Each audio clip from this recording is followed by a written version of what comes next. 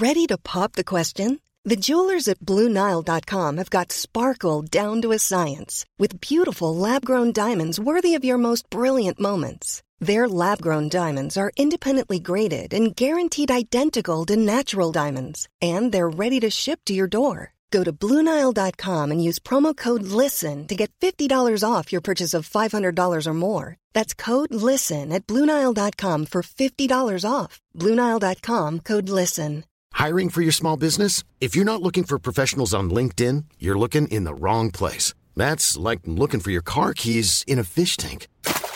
LinkedIn helps you hire professionals you can't find anywhere else, even those who aren't actively searching for a new job but might be open to the perfect role. In a given month, over 70% of LinkedIn users don't even visit other leading job sites. So start looking in the right place. With LinkedIn, you can hire professionals like a professional. Post your free job on linkedin.com/people today.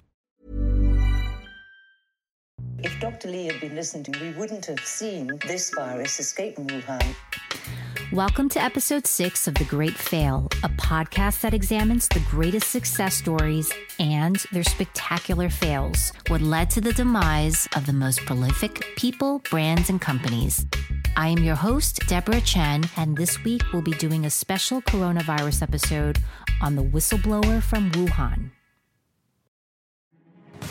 It was Friday morning in one of the coldest months of the year in Wuhan, China. Behind the fog of this cloudy morning hid the imminent rain that was headed towards the city.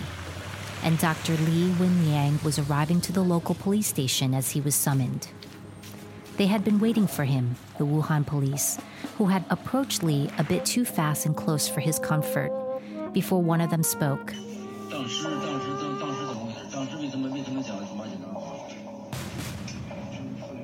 There were many questions being asked, but most of what Li remembered were accusatory words being thrown around.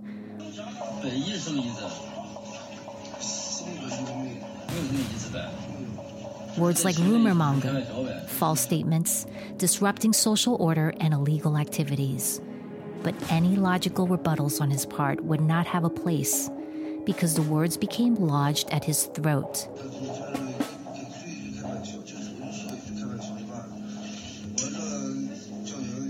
The throat that was wedged by the baton that just a second ago was at the wayside of another cop. There was more screaming, this time directly into his face, and several officers administering into him a fear that was intended. This occurred for about an hour before a document was presented to Li. He adjusted his glasses that were knocked crooked from his face and read it carefully. The document had loosely translated into the following. On the 3rd of January, 2020, I, Li Wenliang, plead guilty to making false comments to the public and severely disturbing the social order with regards to spreading rumors about acute respiratory illness that was becoming viral and highly contagious. There weren't any real alternatives. The encumbered Li hunched over this piece of paper and slowly signed what felt like to him the fate of thousands of lives. Welcome to the story of the whistleblower from Wuhan who made his warning public on December 30th, 2019, and died from the virus he warned everyone about almost 40 days later.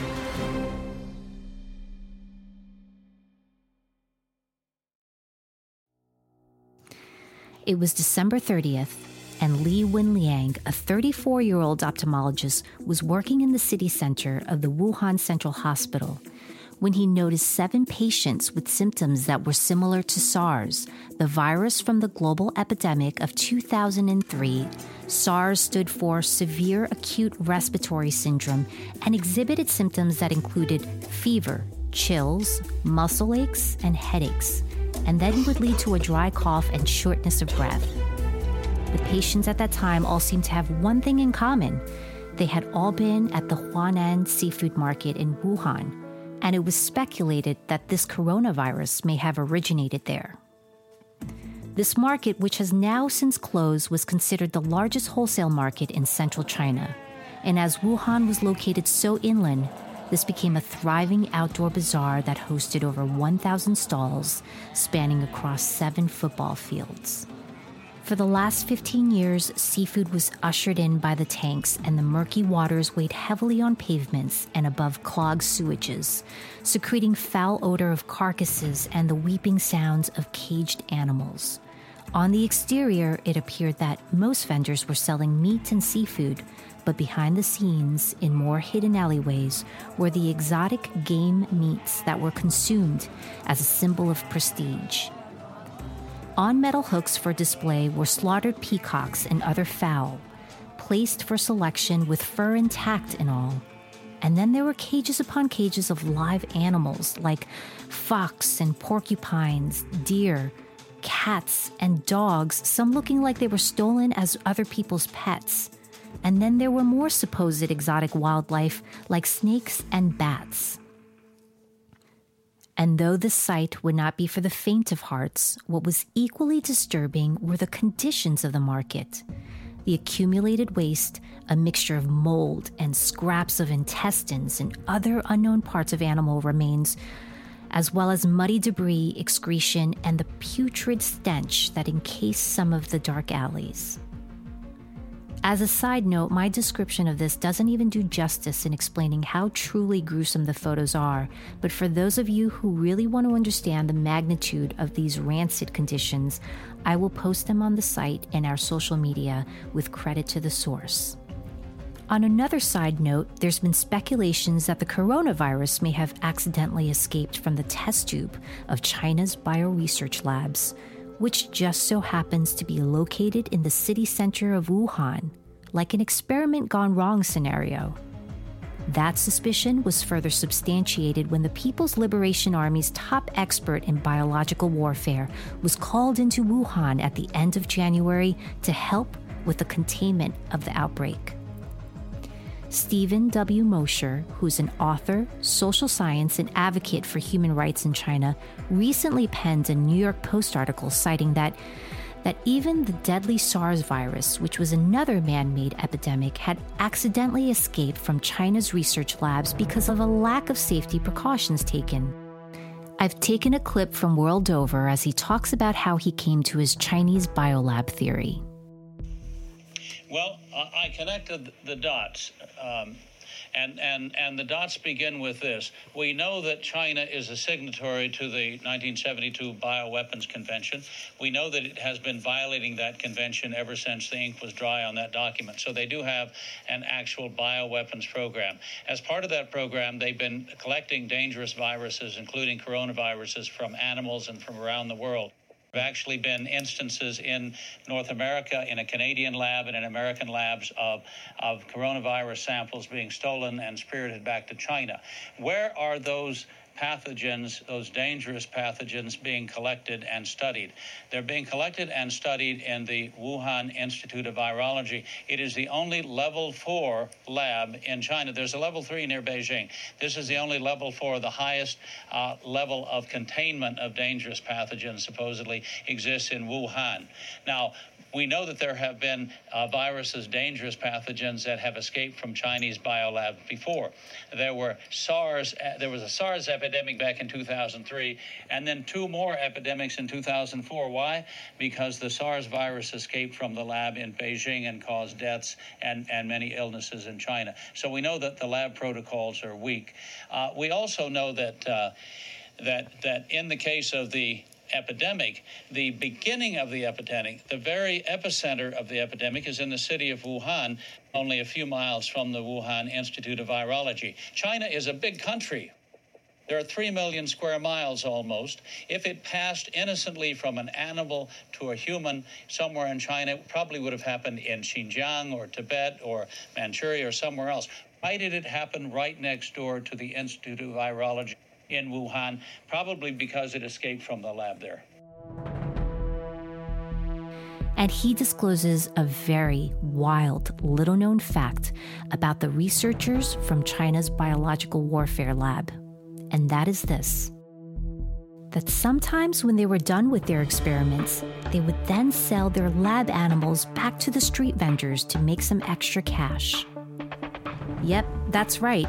Selling these virus-infected cadavers in the streets to be eaten up or slurped up in a soup. A Beijing researcher who is now in jail had made $1 million reselling his monkeys and rats onto the live animal market. So whether this theory is true or not, it still leads us back to that market. This market that has originated some of the world's most unique and disturbing dishes, like bat stew, which ironically is supposed to help with the respiratory ailments, and marinated bamboo rats stuffed with vegetables, which allegedly is a good source of protein, and high-priced deer, which in soup form supposedly has health properties like regulating metabolism and preventing anemia.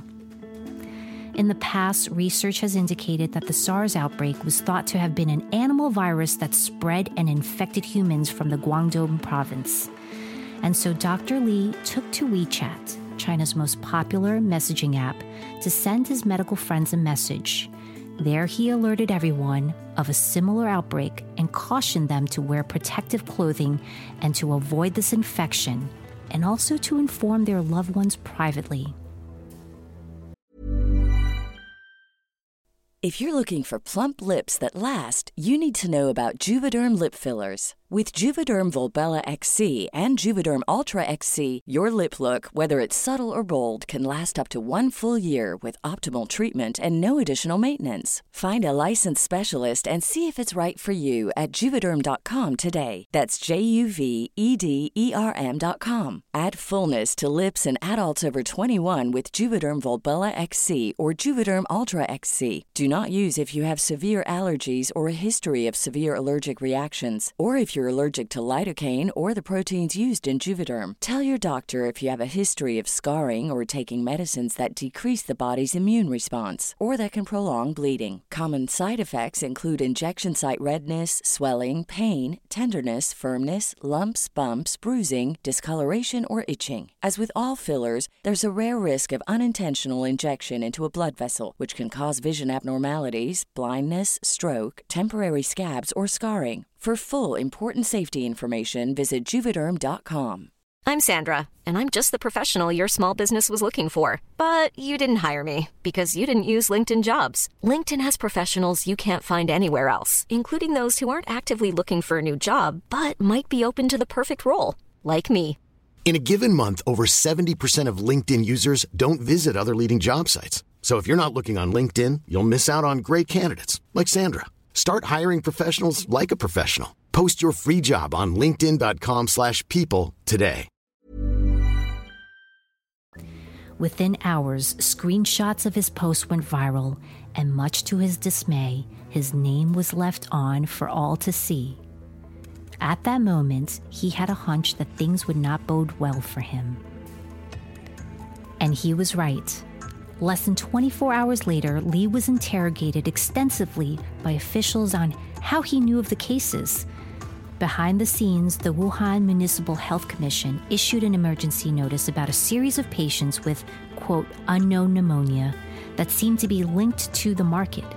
However, the notice also heeded the warning that any organizations or individuals are not allowed to release treatment information to the public without authorization. 4 days later, he was summoned to the Public Security Bureau, where he was accused of spreading rumors and coerced by force to sign an agreement acknowledging his wrongdoing. His admission to this guilt was published online and used as a poster child for what happens to those who dissent against the government.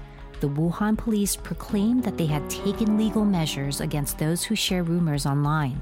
This police announcement was then broadcast across the country's China state television with an official statement that said, "The internet is not a land beyond the law. Any unlawful acts of fabricating, spreading rumors, and disturbing the social order will be punished by police according to the law and with zero tolerance." Li, who was already fearful for his life, was even more afraid of how his family would feel if he were detained. His fragile, elderly parents, his pregnant wife.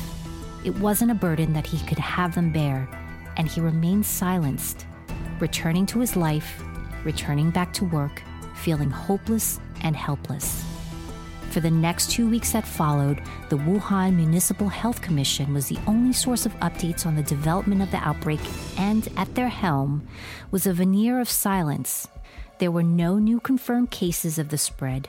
They even went so far as to maintain that there was no obvious evidence for human-to-human transmission, stating that this was preventable and controllable, and that there was no risk of infection to healthcare workers. But this silent calm would soon be the storm that would wreak havoc to the rest of the world. The contradiction of how there were currently no dangers of exposure and contagion to healthcare workers was a deafening blow, especially to Lee, because he tragically caught the virus from the patient on January 10th, 2020. Coughing and feverish, Lee was admitted to the hospital 2 days later, and his condition began to rapidly deteriorate. So badly, he was admitted to the ICU and given oxygen support. It would be more than 2 weeks later, February 1st, 2020, that he would officially test positive for the coronavirus.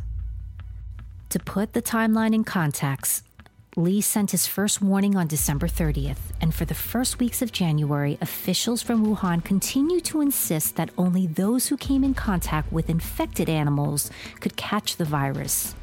It would be many days later that on January 17th, that Wuhan would publicly report 41 cases of the virus, and then 3 days later, the number would soar to almost 200.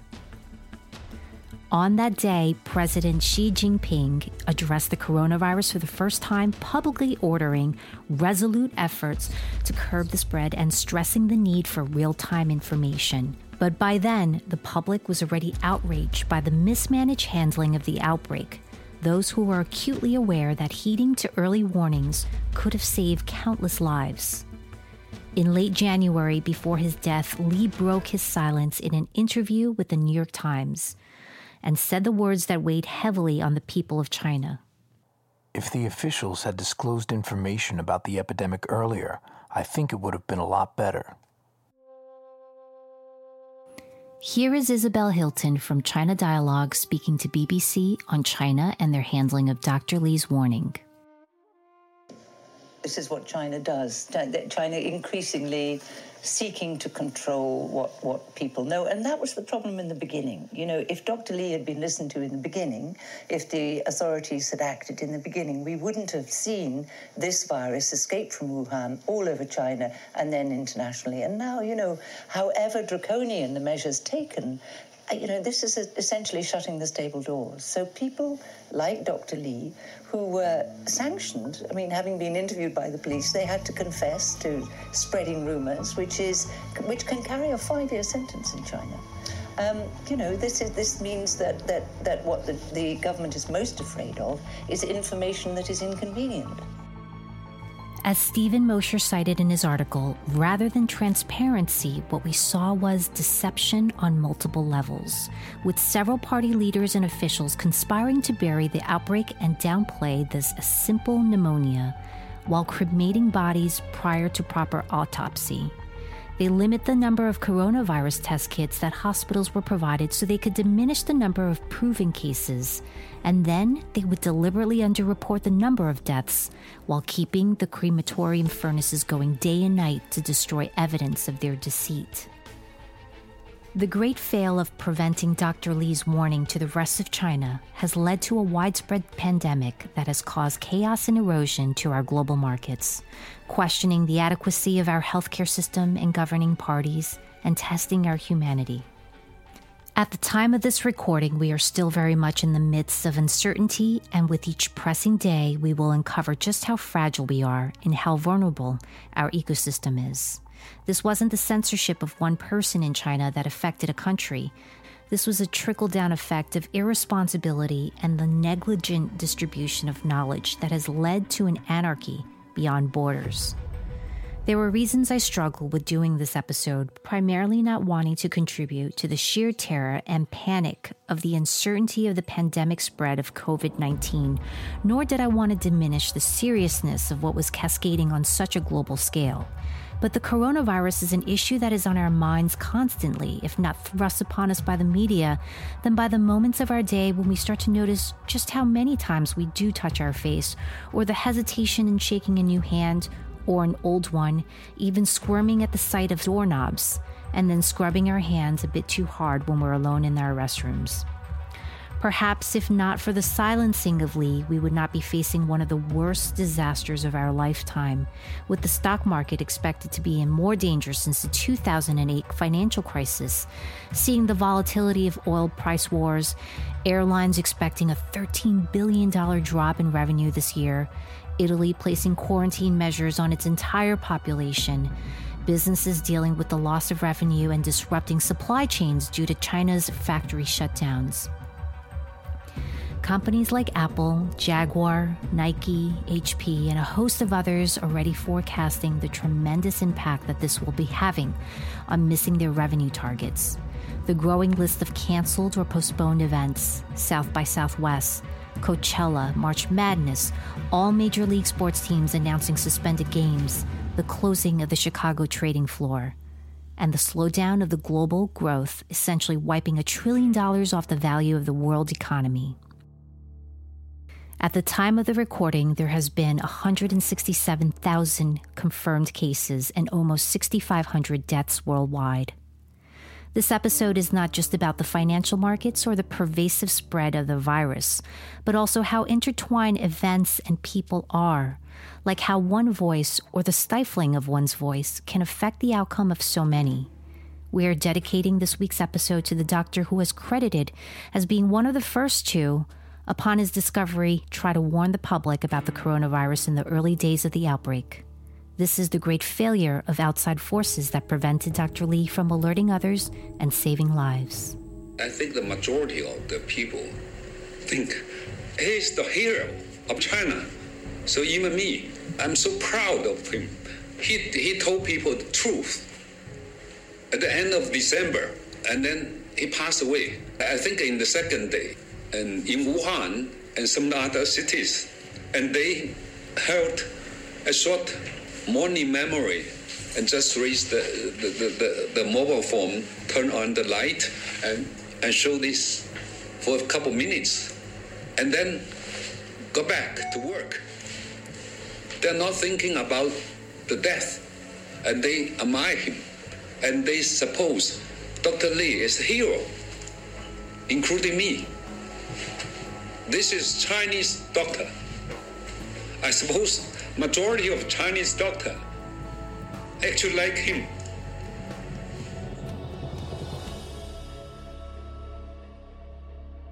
The story of Lee and the photo of him in the hospital bed will go down in history as one of the most prolific moments during the coronavirus, serving as a symbol of freedom of speech for China.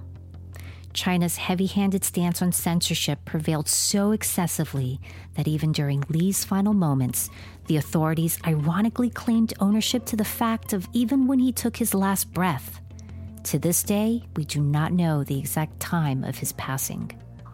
It was first reported that on the evening of February 6 at 10 p.m., news began circulating on China's social media that Lee had died. At 10:40 p.m., China's state-run tabloid confirmed on its Twitter account that Lee had passed, and then the People's Daily, China's Communist Party's official newspaper, posted their remorse on the news. These news announcements were later deleted.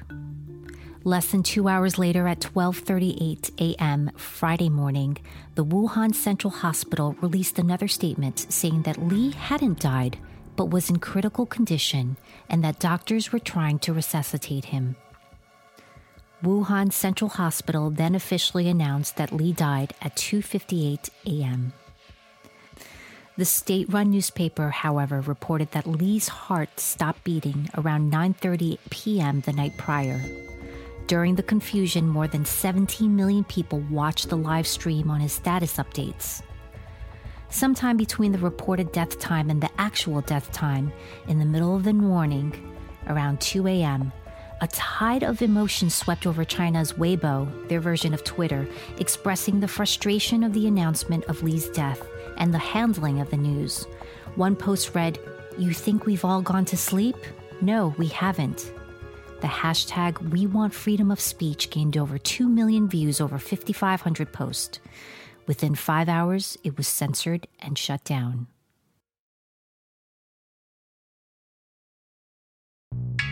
Thanks for listening to The Great Fail, a program presenting only the best in failuretainment by spotlighting the biggest business train wrecks of all time. Join us next week for a brand new episode, and be sure to visit thegreatfail.com to access show notes and discover our fantastic bonus content. Connect with us at The Great Fail on Facebook and Twitter, and please subscribe, review, rate this podcast so we can continue bringing you more episodes. If you want to share a great fail of your own, email us your funniest business blunders. We want to hear about your friend's tech startup, your uncle's dating app, or even your own business flop. Write to stories@thegreatfail.com, and maybe yours will be featured on the next pod. Until next time, folks, remember, with great failure comes great liability.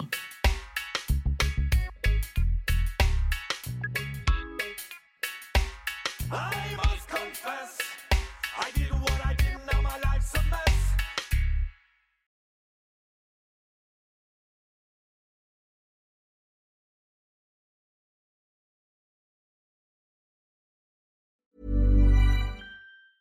Planning for your next trip? Elevate your travel style with Quince. Quince has all the jet-setting essentials you'll want for your next getaway, like European linen, premium luggage options, buttery soft Italian leather bags, and so much more. And is all priced at 50 to 80% less than similar brands. Plus, Quince only works with factories that use safe and ethical manufacturing practices. Pack your bags with high-quality essentials you'll be wearing for vacations to come with Quince. Go to quince.com/pack for free shipping and 365-day returns.